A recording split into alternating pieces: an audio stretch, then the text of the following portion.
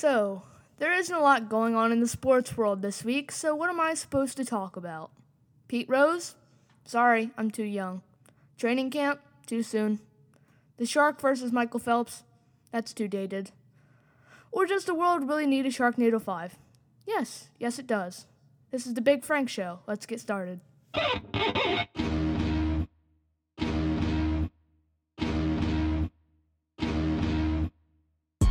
Welcome to the Big Frank Show. Oh, man, that's irritating.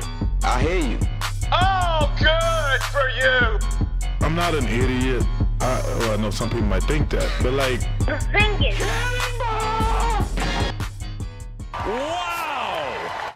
So we're going to open up today's show with a little Phillies action, if that's what you want to call it. The Phillies traded Howie Kendrick, Pat Neshek, and Jeremy Hellickson all to different places, and they got some low-level prospects. I'm here with baseball analyst Vinny D, and we're going to talk about the prospects in the Phillies organization, why they are not up here in MLB right now.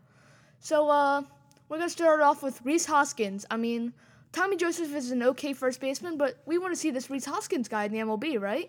Tommy Joseph, when he gets on a hot streak, is very good. Rhys Hoskins been playing okay. Not as good as last season, though. I mean, last season was really great. I mean, him and Dylan Cousins in Double-A, that's just really some outstanding hitting from them two. Also, J.P. Crawford, the supposed-to-be shortstop sensation, he's been all right, not very good in Triple-A. Vinny, tell us more about that. Yeah, not really. He's not going to beat Freddie Galvis out defensively. Freddie's been doing average hitting. High note, though, J.B. Crawford hit it inside the park, grand slam. That was pretty sick. In 2K, that's what you call an ankle breaker before he slid into home. Okay, so on that note, we're just going to stop talking about the Phillies. You took flight and rose above all. You changed the game and became a legend. Recently in the sports world, Michael Jordan's been talking some, and he said that LeBron James is worse than Kobe Bryant. Now, in my opinion, I still think LeBron James is the better player, despite how many rings each player has. But we're here with Jacob from last week's show to talk us a little more about that. Jacob? Well, the only reason that Michael Jordan put Kobe above LeBron is Kobe Bryant has won 5 rings, LeBron has 3. Yeah, I think LeBron James is more of an all-around player, though. I think he's better defensively than Kobe. But maybe Kobe's the better offensive player, but I still think if we're resorting to defense, then LeBron James is definitely your better player there, right? Yeah, but I think I'm going to go with Kobe on this one. All right, so we're going to do Markelle Fultz versus Lonzo Ball. Who's better? Who would you rather build a franchise around? I'd rather build a franchise around Markelle. Now, I think that's a good option. I mean, but I think Lonzo Ball is the better player to build a franchise around. I mean, maybe Markelle's the better player, but I think Lonzo's the player that you want to build your franchise around. Definitely.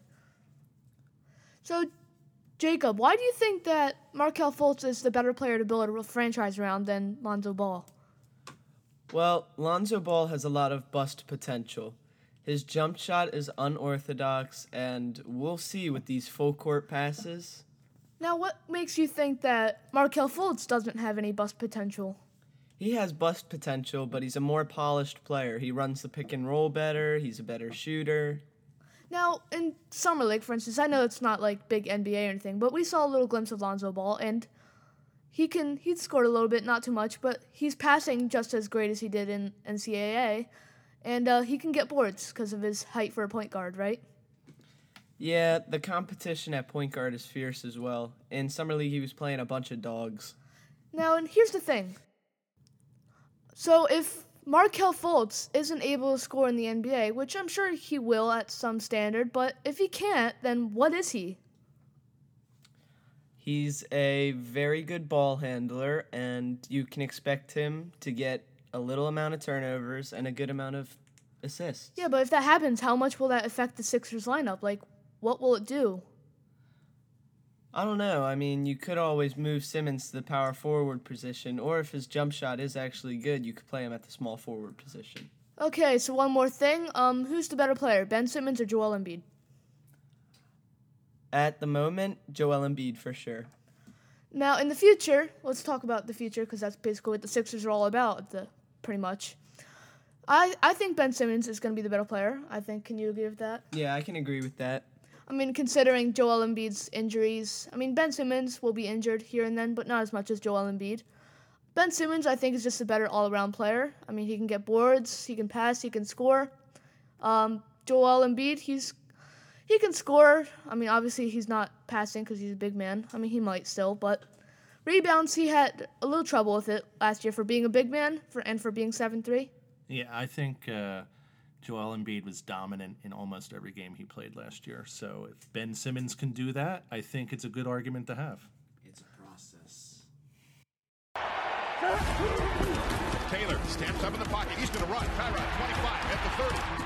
Dalton hands it off to Giovanni Bernard. First to the left side of the line. Okay, so we're going to go into some fantasy football action. And here next to me we have Vinny D. He's back, so he's going to give us some info on the fantasy football right now. So what's some news going around? Today, Sterling Shepard carted off the field, which seemed to be pretty severe, but it actually isn't. Just a sprained ankle, nothing big. Will Fuller, who's on my team, of course, broke his collarbone. He's going to be out 5 to 8 weeks. Not very helpful. Actually, 2 to 3 months, same thing. So there you have it. So Vinny, who's your, if you have a point perception league, let's just say, who's your number one pick? That's very tough, actually. Nice sleeper would be Giovanni Bernard. He might not get a lot of carries, but he does get little dinker passes and all that. And I recommend a number one pick.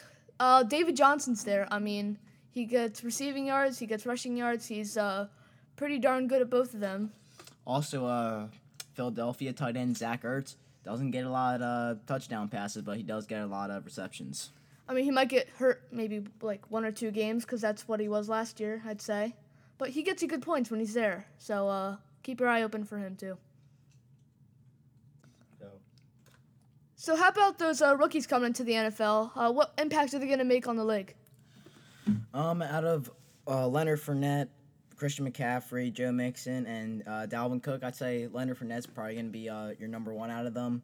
Christian McCaffrey, probably 2 or 3 with Dalvin Cook, same thing. Dalvin Cook's probably going to be a starter, Minnesota. Christian McCaffrey probably going to be there later in the season, starting-wise. And Joe Mixon is going to have a hard time. 3 backs is going to be harder. And Corey Davis, I think he's going to have a good season with Mariota. Hopefully he's coming back healthy. And, yeah. So, Christian McCaffrey. So, people are saying he's the most athletic player in the draft. Do you agree with that by any standards? To a certain degree, yeah. And one last thing. So, Vinny D, what are your sleepers for the NFL season? This is like a deep sleeper, like a 5-hour nap sleeper. I hear you. Why? Why? Matt Collins, wide receiver for Philadelphia. They say he's not in the top 3. Sorry, I lost it at Philadelphia. I thought this guy was an expert. I thought this was out of here.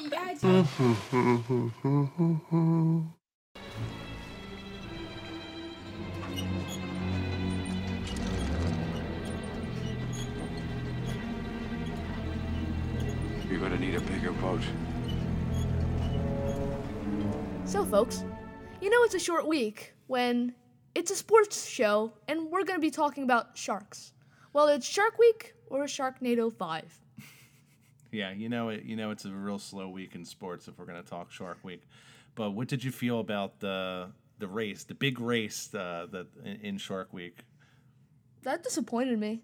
I thought Michael Phelps was actually going to race the shark. I don't know if I'm stupid to believe that, but it's CGI and it just really took the magic out, I think if they were actually swimming next to each other, that wouldn't have ended well. I don't think the race would have finished. I think he would have stopped Michael Phelps along the way, and it would have been a mess, I think. Yeah, but he's a good swimmer, so he'd probably get out of it. Yeah, he could. It was mildly interesting.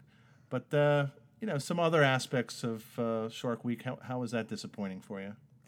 Just didn't do it for me this year. I mean, it's the same stuff. It's the same stuff on every show. I mean, they're talking about whether it's how fast the shark swims, how deep they go down. It's just the same thing. I mean, there was no megalodon or anything this year. Yeah, that I you're mean, like, the weird stuff, you know? The weird stuff, yeah. Maybe we just I don't want to be the guy to say it, but I want more shark attacks. I mean, I don't like watching people die, but they're not dying. I mean, it's a good story, you know? They come back. They come back they strong. only lose a limb or something. Yeah. And Sunday night, folks, is Sharknado 5. The Revenge, or what is it? Who cares? Global swarming. Global swarming. How about that? So it's Sharknado 5, and I didn't think we'd get the 2. So, again, there's not much to talk about this Slow Sports Week. But Sharknado 5, I mean, it's been an interesting series. It's not a very good series. But it's funny because it's stupid, which makes it good. It's absolutely pointless and a waste of time. That's why, in troubled times such as these, we need Sharknado. But everybody needs something pointless in their life, and that's what this movie really gives to you. Something pointless to enjoy. Thank you for listening to The Big Frank Show. That's all the time we have, unfortunately. I'd like to give a thanks to our guests, Vinny D, who was our baseball analyst. Oh, that was terrible. Nicky D on the drums, his brother. And, of course, our reliable basketball analyst, Jacob. Again, thank you for listening to The Big Frank Show.